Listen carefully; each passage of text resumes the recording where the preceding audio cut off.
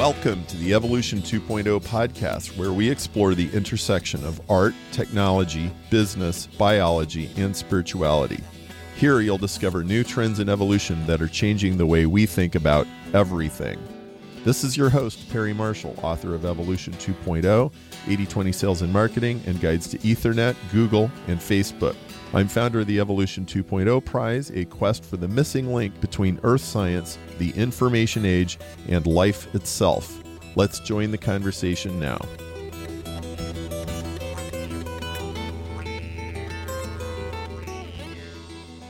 Good afternoon. I am here with Andrew Briggs and Andrew Steen, and we're in Oxford, England, about a mile from Oxford University at Andrew Briggs' home. And these two guys and a third gentleman from the United States have written a book called It Keeps Me Seeking.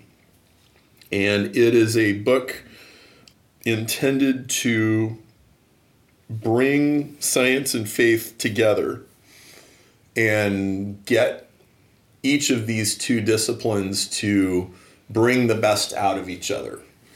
And it's no secret that generally in the media and in the pop culture, science and religion are pitted against each other, but they wanted to bring it together. And they wrote this book published by Oxford University Press.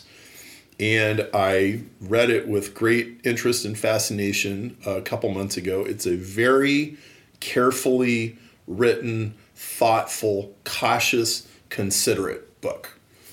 And it's very non-confrontational and pleasant and conversational. And I was going to be in Oxford. I reached out to Andrew Briggs, and lo and behold, he was open to doing a podcast interview. So let's talk about your book. Well, thank you very much, Perry. It's a joy to be with you again. It is. And we're looking forward to this conversation.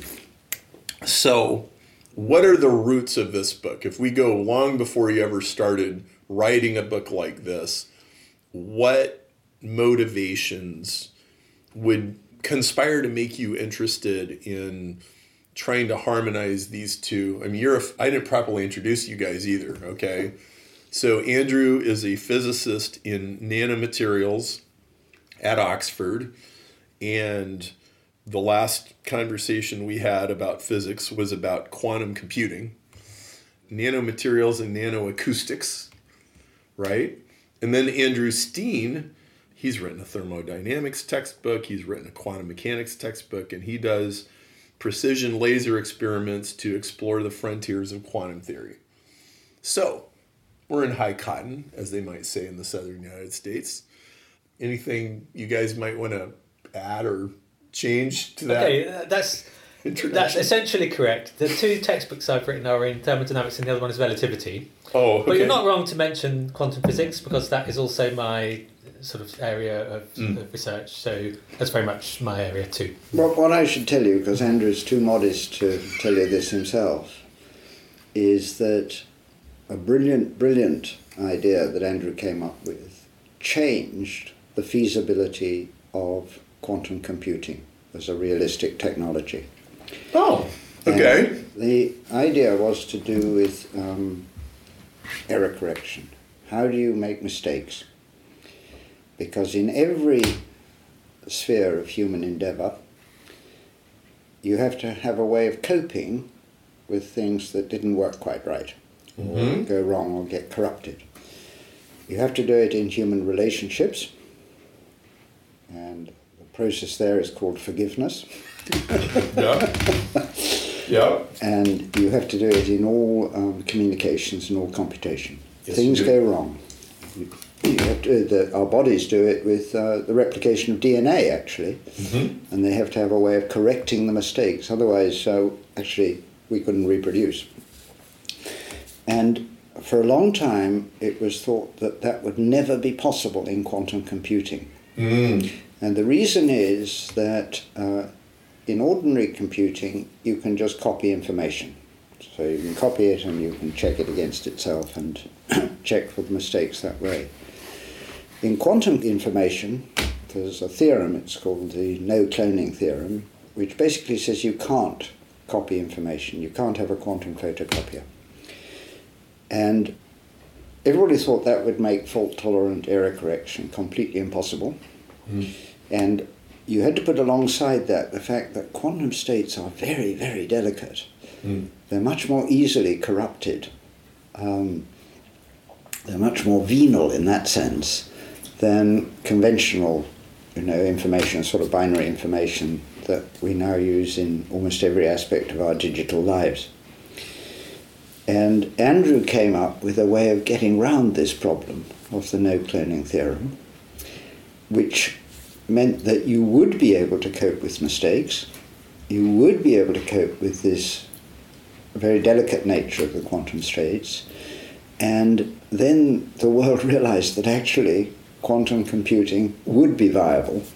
And it's tempting to say the rest is history. The history isn't quite finished yet, because we're still on the way to making big quantum computers. But it really did change the feasibility of the technology. Well, so there was a suspicion, in other words, that quantum computing was a hopeless fantasy until Andrew Steen sorted this out, right? Yeah, and independently, people working in America were also coming to the same sort of research ideas which I was having. So Peter Shaw and Roger Calderbank are the names we tend to mention there. But in the end, of course, scientific research tends to become very quickly a communal effort. So, there are plenty of other people who've also had some very important contributions. Well, I think it's very interesting that you bring that up, because when I went down the evolution rabbit hole, the first question that I decided needed to be answered was, okay, so is it true that DNA copying errors would occasionally produce better and better eyes, better wings, better species, new species, all that? And because I had written an Ethernet book and I suddenly figured out that information, as I understood it already, was absolutely crucial to biology, the answer was a resounding no. Actually, all of the things that are in an Ethernet router are in a cell, at least analogously, error correction and detection and all of that. And what you discovered is the quantum computing equivalent, which already exists in all of the other ordinary systems, right? So, and this is a very fundamental thing, and you were mentioning earlier, before we started recording, that you did a paper a while back to figure out, is information just a descriptive thing or is it a fundamental unit of nature? And I think you concluded that, it's more like a fundamental unit of nature. And I agree, right? And so, so here we are. Here we are. And in a sense, this book arose out of this shared passion for quantum science, quantum physics, quantum technologies, in the following way, that Andrew, and now for people listening, because it's confusing, I'm Andrew Briggs talking about Andrew Steen, and Hans Halvorsen, who is a professor of philosophy at Princeton, who's actually made major contributions to the philosophy of physics in general and the philosophy of quantum physics in particular. We're really interested in what is the nature of reality and how do we have to rethink the nature of reality in the context of quantum theory. So if you go back, a couple of hundred years, what scientists might have described themselves as doing, they might have said, well, there's a reality out there. There's a reality of the material world, and if you like, with the discoveries of Faraday and Maxwell and others, a reality of the world of fields, electromagnetic fields and gravitational fields and so on. And that's a reality. And what we're trying to do in science is we're trying to study it and understand it and give a description of it. And the test of our description is how accurately and how helpfully it corresponds to the reality that we're seeking to describe. Well and good. Yep. Okay? Yep. That's all clear. Very straightforward. Until quantum theory came along. Yes. And now it sort of threw up into the air again what do we actually mean by reality? So in quantum theory, we describe things by quantum states. And now you can ask, well, is the quantum state a state of reality? Or is it just a sort of description of our knowledge and our uncertainty about what will happen when we make a measurement? We do an experiment, make a measurement. And these things have got technical names. The first is called the ontological description, and the second one's called the epistemic description. So people have been thinking about these things for a long time, and there are lots of nuances within that. Can I just clarify? So it's the question of, is a quantum state the way it really is, or is it just the way we measure it? Is that, if you like, essentially... yeah. Or describe the likely outcome of a measurement. Yeah. Okay. And one has to say, if it is the second of those, it's extraordinarily accurate and it's extraordinarily useful. So quantum theory has probably been tested to more decimal places than any other theory ever devised by the human mind, and it stands up to it. Yeah. So what you can say for sure is that, all these years further on, so I suppose quantum theory, that the heyday of the development was in the 1920s, though it had its origins earlier than that, and it's certainly been developed since then. There's still no agreement amongst the community of scientists about some of these questions of interpretation. Yeah. And one of these, what do we mean by the nature of reality? So Andrew and Hans and I had a sort of shared passion for thinking about these things, including a passion for some of the ways that you can actually test some of them experimentally. So we've actually done some experiments where you can at least rule out some of the candidate interpretations that people have suggested. And I think it was out of that general passion that we found ourselves wanting to dig a bit deeper and saying, well, these questions of reality in the world of the sort of things that we study by our science might prompt us to think about reality in other areas of human intellectual endeavour and other areas of the way that we live our lives. And it was trying to think about that, trying to think about fundamental questions of truth and meaning and purpose that got us talking together, thinking together, discussing together, out of which this book arose. I'd like to add two thoughts. I'll try and be brief, but I think the first thought I want to say is that when we say, from the perspective of quantum physics, that the nature of reality remains subtle and not fully agreed and therefore somewhat mysterious, that's not the same thing as saying it's all totally up for grabs. It doesn't mean anything goes. It doesn't at all mean that. We have a very precise science in quantum physics. The natural world, is some way, is what it is, and it won't sort of become different from how it is just because we don't understand it very fully. So quantum physics is a very precise science, and yet so I want to just make sure we're clear about that. But it does show that the nature of the physical world is simply not quite so simple as was previously thought. Yeah. And if I had to put my finger on one aspect which I personally find to be particularly important here, it's the notion called by philosophers reductionism. So this is the notion that a given thing made of many parts can always and completely be understood in terms of the individual parts individually and their connections together. And it turns out that in quantum physics it's not quite like that. It's still very much like that, but that's not quite the whole story.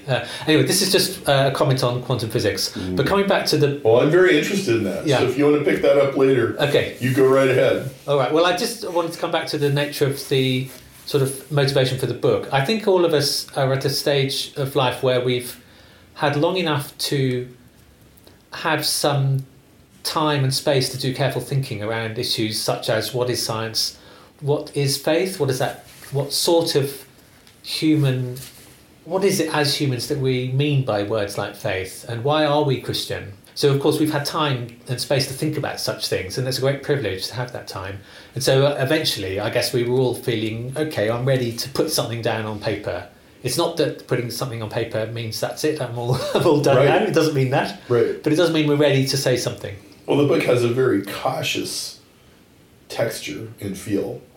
It's like some people just want to go mashing through the tulips, you have people on the skeptical side who are like, all right, let me tell you how it is, right? You have people on the far right, all right, let me tell you how it is, and you kind of wade in where angels fear to tread, and there's very much a sense of, well, the book's also a kind of a conversation between the three of you, right?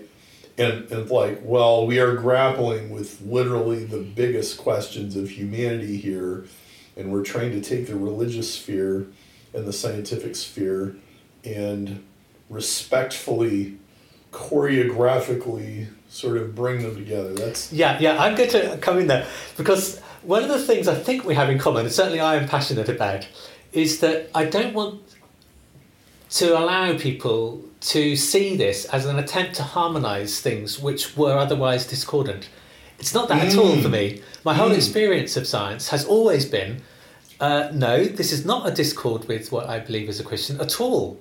It's rather, to the contrary, it's almost completely harmonious. And yet I do have to say the word almost, there are tensions, there are difficulties. Yeah. But nevertheless, the main theme here, the main story is, and I think this is borne out by Andrew's work with Roger Wagner about the history of science, that in fact science as a Christian is a thoroughly natural occupation, and it's altogether comfortable with what it is to be a follower of Christ. But I say that aware that even that phrase, follower of Christ, itself covers a range of different versions of what people mean by that. And of course I wouldn't subscribe to the whole of the range that people mean by it. But I think within the sort of central range of what that might mean, I think science is a very natural and positive experience.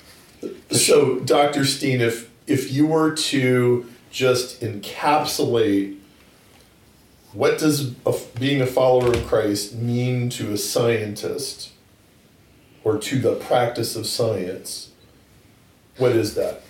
Okay, that's difficult, and I had to pause a moment to collect my thoughts.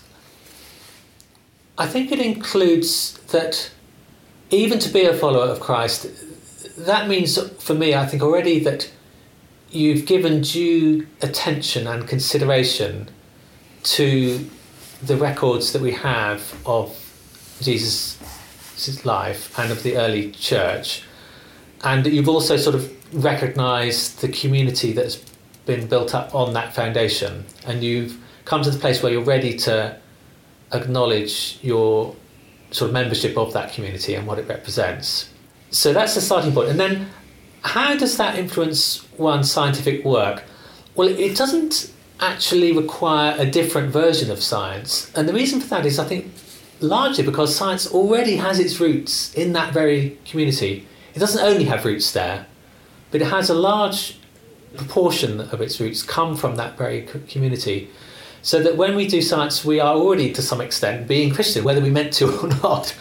If we do it, with the right attitude, we bring to it all the moral qualities that any serious work has to have. We have to be honest and so on. And but we're also interested in exploring and asking questions. We want to knock and see if the door will open. We're interested in finding out things, and that's obviously a very big motivation for science.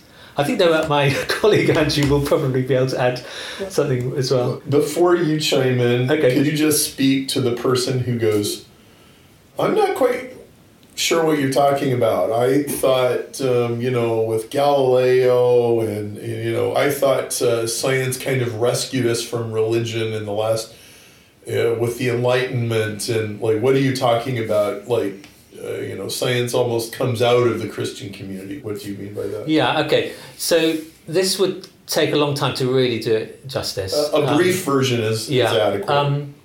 Of the Enlightenment, I want to say, on the one hand, I fully welcome those freedoms which the Enlightenment is recognised as having brought. The freedoms to do with honest intellectual inquiry should be free to go where, and as long as we do things with a good attitude and honesty and looking for truth, these things are great. Yeah. The Enlightenment also, though, has also, I think, and I think people now are willing to see the Enlightenment in a more neutral way and recognise that it also tended to cause too much of a definition of humanity in terms of individuals, and it tended to lose somewhat the notion that we are also a community.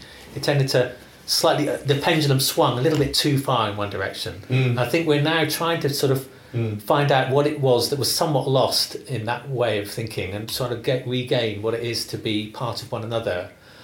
And then regarding the history of the science and the church, Andrew, my colleague here, is much more fully informed on this, but I think a careful look at that history would say that on balance that has been more a story of something rather creative than the reverse. And when you pick up an example such as Galileo, that's the exception rather than the rule. You have to reach back hundreds of years to find that example.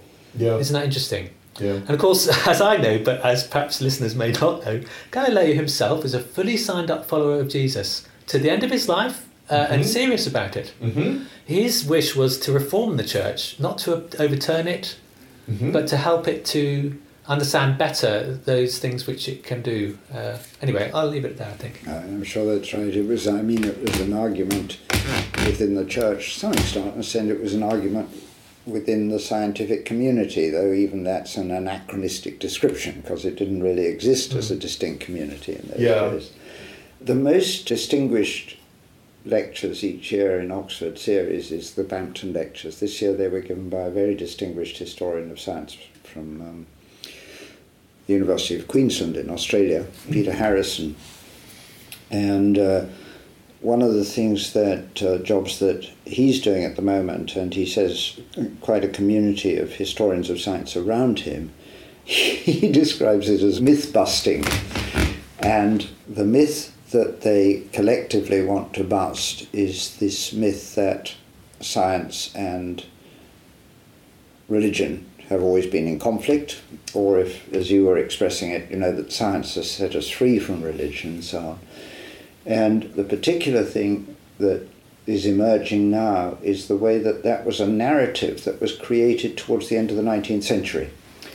And there were a number of people in at that period, Draper and White in the USA, one or two in the UK, Thomas Henry Huxley and one or two others, who wanted to create a separation between science and religion. And what Peter is showing as a very distinguished historian is that in order to achieve that, they created this story that science and religion had always been in conflict. And I hope that his scholarship and the scholarship of others will help to put the record straight and to give us a more accurate picture. I think that Andrew, you chip in. Something else. I wanted to make sure, to be fair, that in case anyone listening is thinking, well, hang on a minute, haven't there been quite a few really difficult issues in American public life, in the course of the last 50 years, and of course there have. But I think all of us will recognise those clashes are not quite correctly called merely science and religion. It's not quite that's going on. When things like the Scopes trial and it's to do with different communities having a different vision for how they want to bring up the next generation. It's very much about that, isn't it? It's about education. And I think that I would say that I do think the Christian community worldwide has got a certain amount of the need to put its own house in order. I think I'm willing to use the phrase Christian community as a fairly broad phrase to embrace most people who would want to give themselves that appellation. And I think within that, though, I would say, there are some very serious misunderstandings and sometimes abuses going on in the area of what we teach about the natural sciences. And so I admit that here, to anyone who's listening, our house, if I count myself a member of this community, is not completely, free of its own mistakes. I'll say that for that. Absolutely, yes. But yes. I would say I see that the future, though, is a positive one. I think I am fundamentally an optimist in that if we continue to pursue our understanding of the natural world as honestly and fully as we can, and we are open and willing to recognise our connection to God, those two, in the end, will, I believe, be found to be perfectly at ease with one another. And I think one can see why that is. I mean, it's worth just saying rather quickly for your listeners that it's a matter of empirical observation that there are plenty of scientists, some of them scientists of the highest level of distinction by any measure, who would say that they are Christians and follow Jesus Christ and believe in God. Yeah. And it's important to put that out there. Yes. And that's empirically observable. And I suppose in our own sort of small way, Andrew and Hans and I are examples of that. Yes, you are. It's not surprising that for those who are scientifically minded, following Christ leads you to be passionately pursuing science, because an important aspect of following Christ is a passion for the truth. Yeah. And, the scientific process, the scientific community, I hesitate to say the scientific method, because I don't think there is any one scientific method. I think it's more like an apprenticeship, actually, is a marvellous way of finding out the truth about the material world, the physical world. And that's why Andrew and I love doing it. And one of the things that is a theme running through the book, It Keeps Me Seeking, is that it's okay to live with uncertainty. Now, actually, sort of outside academia, for my friends in business and commerce, this comes as no surprise. I mean, we're forever living with uncertainty. It's part of our job. And, the successful businessman is the person who time and again makes a good decision on the basis of incomplete information. Yes, absolutely. All of my business folks will totally vouch for that. Yes. So this comes as no surprise there. And I think that what we want to disabuse anybody of is that science is all certain or something. And indeed, Andrew and I and other professors at Oxford, actually part of our professional responsibility is identifying for graduate students and others areas of uncertainty where there's a realistic prospect of making progress within the duration of a PhD.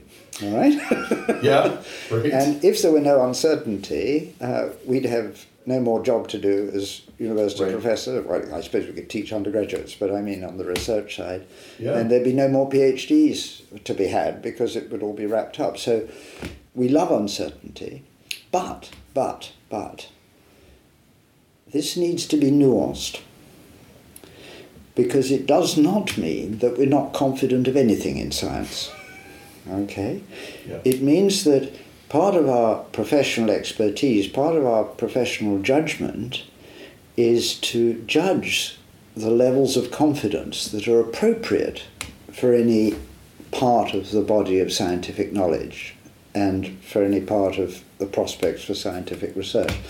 So, simply by way of example, in material science, we're pretty confident of the phase diagrams of aluminium alloys. Okay. And so are you, actually, because you've just arrived by a plane that's made out of aluminium. Yes. And you were willing to commit your life to the confidence that these aluminium alloys are well enough understood to bring you safely from the US to... And that the cracks in the rivets aren't going to split the belly of the airplane open and spill me out. So we have a high level of confidence, alongside which some of my colleagues are doing very exciting research investigating the uncertainties in the behaviour of aluminium alloys. So I hope that we can all see that in science, that it's a nuanced thing. And I think it's true of the life of faith as well. So the book is called It Keeps Me Seeking, for good reason, because there's all sorts of things that we can be uncertain of in our relationship with God and we can enjoy learning more about. But, we can learn a lesson from science here. That doesn't mean we can't be confident of anything. Mm-hmm. All right, so we can be quite confident of the textual history of the documents that have made their way into our Bibles. We can be quite confident of some of the historical setting of the life of Jesus Christ. We can be quite confident that he died and that people have reflected carefully on the significance of his death and that the early believers had this extraordinary experience of him being alive again. So while there are plenty of things that we don't understand that keep us seeking, there are other things on which we can be sufficiently confident to make life choices. And really, it seems to me that So as a Christian and an entrepreneur and an engineer, that faith, in my mind, means almost exactly the same thing in all three disciplines. So I got business stuff that I'm doing right now, and it's predicated on all kinds of assumptions that could be wrong. Right? I don't know if the stock market's going to blow up tomorrow or, whatever, right? In science, if you really get down to it, you discover that all scientific principles are inductive, meaning that they've been inferred, right? Well, there doesn't seem to be an exception to gravity, so we got these equations for gravity, but somebody could prove them wrong tomorrow, right? But right now, this is what I got, so I'm going to build an airplane, right? And that faith in God is not fundamentally any different than that. It's just a bigger bet. But I don't see it being any different. It's uncertainty and risk. And it's what you do. It's not just like it's certainly what you do about what you do, yeah. Right. I'd like to suggest that it's helpful for me, and I hope maybe for others, to have another couple of words sort of thrown in to sort of show what I think faith is, because the word faith has itself been much used and therefore much abused. People have used it in different ways, and for some it does mean something which I would not go for. Some sort of way of saying, oh well, I just think this and that's faith. And they haven't really got any other basis on which to think a certain thing, so they just use the word faith as a cover. And I think no, that's not what I'm into at all. A word which I found helpful, it's alongside the word faith, it's willingness.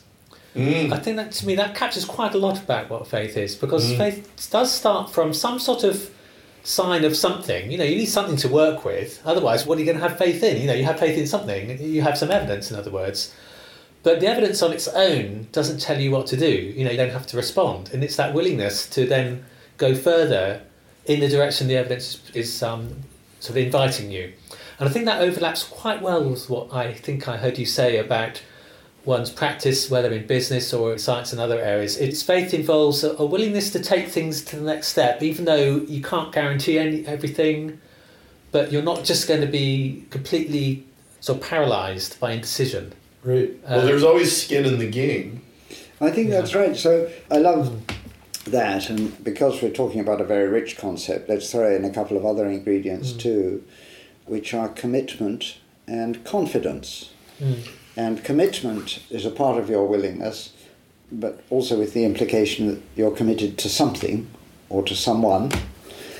And I want to introduce the element that there's a level of confidence commensurate with what you're trying to do. So not certainty, which is in most cases completely unachievable. Yes. But it's sufficient foundation for you to say, well, having looked at it, I'm sufficiently confident that I'm going to go ahead with this. Which again relates back to, our friends who are in business and commerce and those kinds of walks of life. Yeah. Andrew, you said, I'm not sure there's any one scientific method. There's an apprenticeship. Yes. Tell me about that. Well,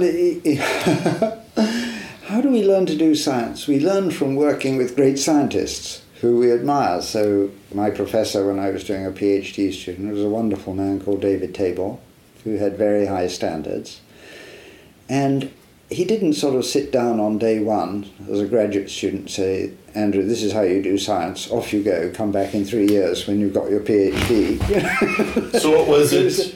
Test hypothesis, right? It wasn't quite that simple. Well, no, I mean, I suppose when you look at what you actually did, you can sort of see that pattern. Yeah. So you can find that pattern in the way that you work. And certainly a crucial part of deciding what experiment to do next is asking, what will I learn from the outcome of this experiment? So what are the possible results that I might get? And what would I learn according to the different results? And if the answer is, actually, it doesn't matter what the outcome is, it wouldn't change anything, then that's not a very good experiment to do. Okay. Yeah, sure. And that, of course, was Karl Popper's objection to some of the pseudoscience that he saw in Austria when he was doing his early thinking about this.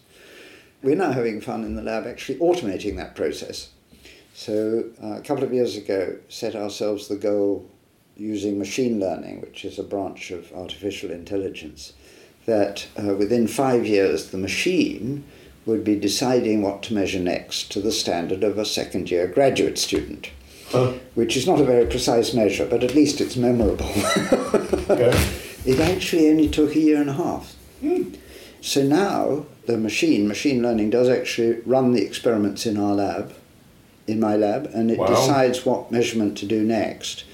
And the criterion that it's using is technically called Bayesian optimization. The criterion is, from the different measurements you could make next, which one will you learn most from?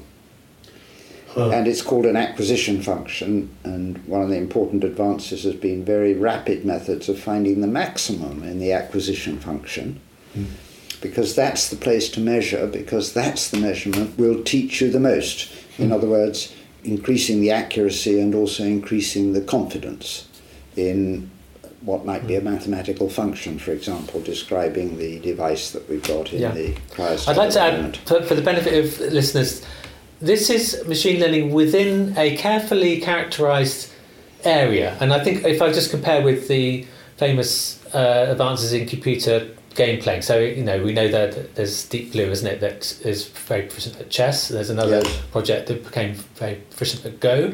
So these are very proficient in a carefully prescribed area. And similarly, Andrew's talking about research in the lab now where it's possible to, within a certain set of concepts and ideas and certain types of electronic device, you can set the problem up so that a computer can then sort of grapple with it. But it doesn't replace the sort of thinking which Andrew himself will be doing, meanwhile, thinking about something that we don't know how even to begin to tell a computer what it is. Cause, so of course, I guess we're saying that the artificial intelligence is now coming alongside as a rather wonderful new tool, but we're still free to explore. Well, and actually, we sometimes use the slogan, taking the robot out of the human, because it sets you free for the most creative aspects of doing science. And so perhaps this relates to why I'm saying there's no one scientific method. Because this is a voice recording, your listeners can't see, but we're sitting in a room which has the largest collection in the world of early paintings by Roger Wagner, the colleague that I wrote the other book you mentioned, the Penultimate Curiosity. So Roger and I wrote that together. And so you're enjoying some of his most remarkable early paintings here. Many of them have been exhibited in the Ashmolean Museum. And you don't have a painting method. Roger didn't go to the Royal Academy, and on day one they said, Roger, this is how you paint. Off you go. And in 3 years you'll qualify. All right? Yeah. It's a creative endeavour, and you're putting yourself into it. And the assistance that we're now getting from the machine learning in the lab is liberating us, and I hope liberating the graduate students, to devote themselves more to the creative aspects of science. Well, it's like having a calculator instead of having to do all of your numbers by hand, right? It's like, well, now I don't have to spend my time not making mistakes in arithmetic, right? I'd like to just remind us all that science does nevertheless have certain characteristic things which are worth mentioning in the context of scientific method, or what that phrase is trying to talk about. And for example, we're very keen on asking ourselves not merely what did I just find out, but also what is actually the degree of precision of whatever it is that I just did. How accurately can I, no one measurement on its own is ever fully precise. So we're very keen on knowing what is the margin of error in anything we do. And that also comes along with it also of being, sort of creatively suspicious. That's a slightly, just to get the idea, whenever we hear a line of argument, we're willing to receive the argument, but we're also sort of asking, can I think of another way for it to be? We're always questioning. But it is somewhat of an art, actually, now I find myself realising, as we talk about it. Yes. Because this questioning attitude is not the same as just doubting everything completely. It isn't that.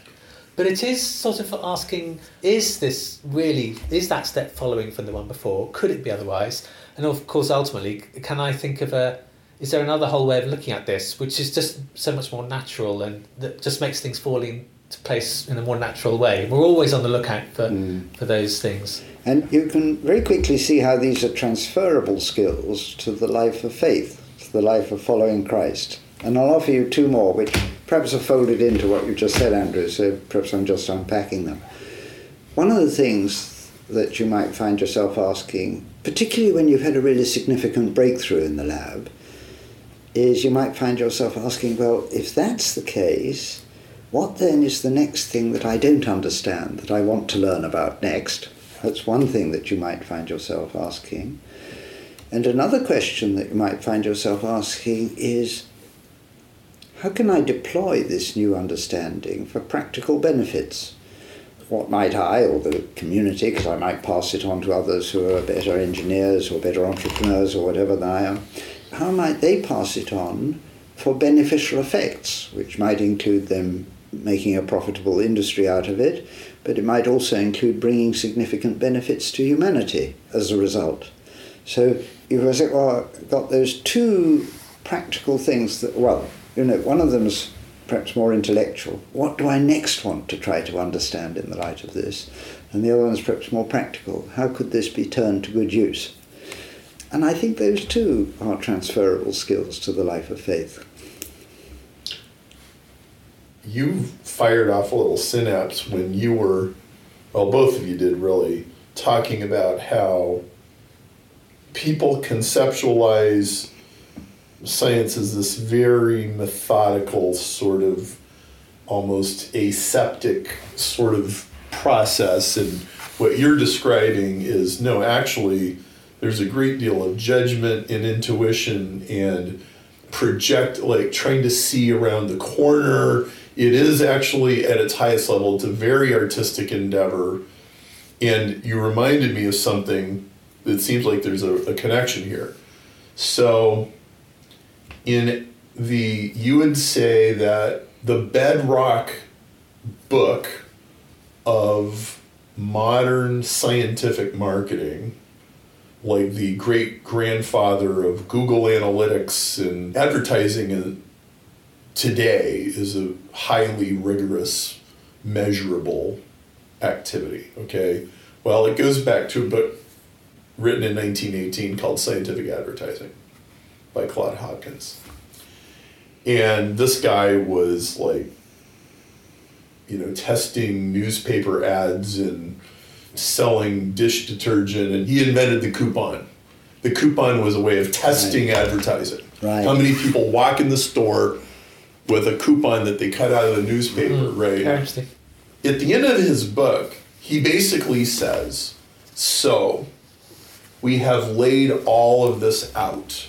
We have defined the scientific method of advertising, and now the only thing for us to do is to get on with our measurements. And it was almost like, well, this is it. So there's two things that happened that it's like, well, no, not quite. Okay? I mean, he was seeing as far as he could see, and you have to give the guy a lot of credit because he was like one of the true visionaries, right? First of all, he failed to anticipate what television would do, which hadn't even been invented yet. And what television would end up doing is creating this massive amorphous thing called brand advertising, where nothing is really measured accurately at all. They just sort of spray and pray, okay? And he didn't know that it would really not be before the internet that the whole world really took him seriously. Before the internet, only the mail order guys really took him seriously, okay? And the brand advertising guys, frankly, they did not want to deal with the level of discipline and measurement that he was trying to impose. So it really wasn't until about the turn of this century that what he was seeing really took hold, okay? Well, but then you get to, okay, so does this mean that marketing and advertising in the 21st century is just people methodically, robotically doing their measurements? No. What actually has done is it's shifted the real value from devising means of communication to innovation. In other words, you could put 100 cell phone chargers on Amazon and duke it all out with oh, do we have a better picture or do we have a better description or whatever? But because of the transparency of the reviews and like, it's really hard to hide anything anymore, right? If it's a bad cell phone charger. Well, now what wins is the most innovative, the product that is surprising, right? Like that's head and shoulders above all the other ones and is delight to people when they buy it. They're like, oh, wow, this is great, right? And that's art. Right. Okay? Right. And what you guys were describing is the art of science. It's not just this methodical, mechanical, we robotically go to Oxford and we, you know, I mean, you really get an impression from some writers and some journalists that this is what scientists do, is they just... I think there are two lovely ways of tying. One of them is that I suppose the biggest change in advertising that's happened in, the last 15 years or so, when the creators of search engines, most notably Google, had been getting more and more personalized information in order to enhance your search experience. That's why they did it. That was their original motivation. And they were very successful. And then someone came up with the idea, well, couldn't we use all this personalized information for other purposes as well? How about not just helping the person to search better, but helping someone to sell them things better? Right. And that's the change that, of course, now we all experience. And this may come as a surprise to outsiders. It doesn't come as a surprise to me or Andrew. We scientists are all individuals. We think differently. Yeah. We're good at different things. And no two scientists have the same abilities. And one of the things that we try to do when we're bringing on graduate students and supervising graduate students is to tailor a line of scientific inquiry, in other words, a project, to what they're good at and where their abilities and creativity lies. But then I wanted to take this a step further and tell you about the cover picture of It Keeps Me Seeking. Oh, yeah. And the cover picture is a detail from another painting by Roger Wagner, as it happens, one that hangs in Auckland Castle, just outside Durham. Wow. And the painting is called Writing in the Dust. And on the cover, because it's such a powerful painting, we just had a detail on the cover, but in the end papers you can see the whole picture. And the picture has, in the centre of it, a figure in sort of blue clothing, writing in the dust. And as with many of his paintings, Roger uses modern technology to bring the stories that we know from literature into the present. So there's a television crew there, and some people picking up stones to throw, but there are others who've got their smartphones out who are photographing the scenes. Yes. And the ones who've got their stones to throw, contemplating throwing them because there's a woman there. And the story in many Bibles is called the story of the woman taken in adultery. Yeah. Roger's written a poem about this, and he entitles the poem The Men Taken in Hypocrisy. Because you've got someone there in the centre of the picture in sort of white 1st century AD clerical robes, but also wearing a pair of Ray-Ban sunglasses. And you can imagine this person saying to Jesus, you know, Moses said that a woman taken in adultery should be stoned. What do you say? What do you say? Yeah. And he goes on pressing the question. And Jesus doesn't respond. He writes in the dust. And after he's gone on pressing the question repeatedly, Jesus looks up and says, well, anyone who's never done anything like this themselves, be the first to throw the stone at the poor woman. And they slink away. And as scientists, we often get asked, what about miracles? What do you think about miracles? And it's a good question. It's a very hard question, actually. Why do people care about miracles? Well, they think, well, you know, turning water into wine, that's not really what you expect, that's a surprise. It's not what you expect to happen. So to say the least. How do you handle that surprise? And by choosing this picture for the cover, we wanted to make the point that there are many other surprises associated with the life and teaching of Jesus. Mm. Some of them much, much bigger than any surprises about material things. Mm. And particularly surprises in teaching about God's attitude to things, teaching about what attitudes we should have, and as in this case, absolutely astonishing moral basis. So the moral teaching of Jesus has huge surprises in it. And I don't know what you think. It may be that one of the reasons that we're less alert to them and we're less struck by them than we otherwise might be is the extent to which we're inheritors of those moral standards and moral values. Yeah. Because we're heirs of them, they don't strike us now perhaps as surprising as they were when they were first introduced. I think you're entirely correct. I think, so for example, modern people are horrified at the violence in the Old Testament. And what I always ask is, where did you get the idea that you're supposed to be horrified by that? Right. Okay, wasn't it the norm 3,000 years ago that when it comes springtime and the roads have dried enough to get a chariot on them, that you go down to the village down the road and burn it down and take everything?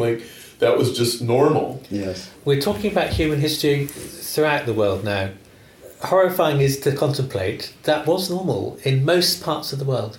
Right. If you go back to that sort of period. Mm. The way to win renown for a young man is broadly is to slaughter the enemies of your own group. Anyway, exactly. So this is how people used to think. And also, Andrew, as you were talking about that painting, which is a very interesting book cover, we need to put it in the show notes. There is an amazing amount of ambiguity in Jesus' teaching and in these stories. It never tells you what he wrote.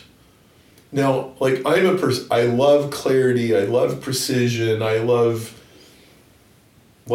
explaining things as clearly as possible, but there's a lot of what appears to be very intentional ambiguity in the way that the gospel stories are written, to the point where people endlessly debate and argue about that. And it seems very, very significant to me that the only snapshot that you have of Jesus' childhood is they go for Passover, Jesus is missing for 3 days, and where do they find him? Debating Torah with the smartest guys in town at the temple. Yeah, yes. When he's 12. Yes. Now, if debating Torah isn't about trying to resolve ambiguity and never quite sorting it out, I don't know what is. And wouldn't you love to have a transcript of those discussions? Yes, I would kill for them. I had a friend, I think he was just trying to decide if he wanted to be a Christian, and we were having this group discussion, and we were reading this part where after the resurrection, 2 men are walking on the road to Emmaus. Jesus shows up. I hope I'm not screwing this up, but he explains all of the prophecies, and then they suddenly realize who he was, and he vanished. And my friend was like, wait! You didn't include that part! I wanted to read that part, and you left it out. I don't know. I guess you have to go read the Hebrew Bible and figure it out for yourself. Yeah, it's there. And I think my understanding of that meeting is that the nature of that conversation, I think, look, here's the specific text ABC. This one says I'm going to do this. This one says I'm going to do that. No, he's not doing that. I think he's saying, look, the whole thrust of your being shown as the nature of God and how he really does things is now what you've seen in me and how it came about and the suffering and the sort of the sense of complete solidarity between God and the human condition. You have in your Torah if you only have eyes to see it. And now I'm just showing you that actually what you saw in me was the fulfillment of that. And it's that rather than, prophecy number one, this, that, or the other will happen. That's good. I think that's right. This is the way the world works. Yeah. Well, this is the way God works in the world. Well, we're going to draw this to a close. I want to highly recommend It Keeps Me Seeking. Maybe we could just, at the very end here, just talk a little bit about, I was a little bit surprised that Oxford University Press would be comfortable with a book that's as overtly faith positive as your book is. Would you care to say a word or two about how that's kind of threading a needle, or it's a bit of a slalom for you to get that right. Speak to that a little bit? It's a nice opportunity to pay tribute to our editor at Oxford University Press, Zonke Adlung. So he'd previously been editor for a technical monograph that I'd written. So a monograph at Oxford University Press, as with other publishers, is intended to be a definitive statement of the highest level of scholarship and science about a specific topic that you can write. So that was a monograph on acoustic microscopy. And then he'd also acted as editor for the book that I wrote with Roger Wagner called The Penultimate Curiosity, which is a longer book than this one. And it's a series of case studies of the ways in which science has, as it were, swum in the slipstream of ultimate questions. And then Zonke had also acted as editor for some of your books, hadn't he, Andrew? Yeah. So we'd already got a relationship with him, and I think we'd already established a level of confidence, firstly for the scholarly integrity of what we write, and second, because it's a publisher, that for the sales as well. So these were all books that had sold well, and that's important if you're a publisher. Yes. Because however high the standard of a book is, if nobody's interested in reading it, the publishers, they're hoping to do. So then I can tell you the process that we discussed this book with him. He was very excited about the idea. We told him what we were planning to tackle, 4 themes that run through the book, of which living with uncertainty is one. Another one is that we set a high bar on what counts as a valid argument. That's why, of course, it's nice to write with a philosopher, a professor of philosophy at Princeton. We talk about the way this material world, as we study it, we find it calls us to something beyond itself. And the 4th of the themes is that we're describing God as a being to be known and not a hypothesis to be tested. Oh, that's good. Yeah. And so he liked this very much. He accepted the manuscript and sent it out for scholarly review. So it was reviewed by, I'm trying to remember, 5 or 6 people. We don't know their names because it was anonymous, but we do know that they'd read it very carefully and they made some very shrewd observations, which helped us to improve the book further. And then he had to put it as a proposal to the delegates of the University Press, which is sort of like the board of the press, made up of actually rather senior and distinguished Oxford professors. And so that was the final step, that it needed them to approve it. And again, they're wanting, on the basis of the recommendation from the editor and of the scholarly reviews, to say, first of all, is this a high standard of intellectual integrity? And second, is it one for which there's likely to be an appetite amongst readers? And fortunately for us, they decided yes to both questions. Yeah. Well, I think it's a wonderful book, and I really appreciate the level of delicacy and nuance. It's no secret that there's so much polarization in the world, and there's so much lack of nuance in most media that I see a considerable appetite now. Well, I mean, not a week goes by without me having a conversation with somebody about, aren't you just sick of all of this political, in the UK at the moment it's Brexit, in the US it's Trump and everything. It's like people are just so sick of this constant battle. Like, how about we sit down and have a delicate, considerate conversation? That's what you guys have done. So, and you may remember, but let me tell the listeners to this, that most of the book is just that we've jointly written it together and we've agreed on the text. But 3 of the chapters are transcripts of conversations we had amongst ourselves, because some of the people we sounded the ideas out on said, we'd love to know how you talked about these things amongst yourself when really? The 3 of you were writing. So we thought, well, we'll give you a window on that. Yeah.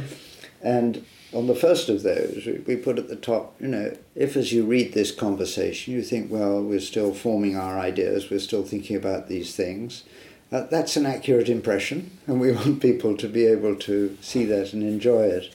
We were very pleased that Times Higher Education in the UK chose It Keeps Me Seeking as their book of the week for the first issue of 2019. Excellent. With a very positive review from a very distinguished scholar at Durham University, who I think picked out the most important things in the book and things that we really wanted to communicate. So we were very pleased with that review. Well, congratulations on a great book, and I recommend Keeps Me Seeking by Steen, Briggs, and Halverson, and thank you for having me at your home, Andrew. Thank you, Perry. Thank you very much. Until next time, this is the Evolution 2.0 podcast, bridging science, technology, business, and the big questions. To ensure you never miss an episode, subscribe on iTunes or on your preferred player. If you like the show, rate us on iTunes. Join our email list and social media at cosmicfingerprints.com.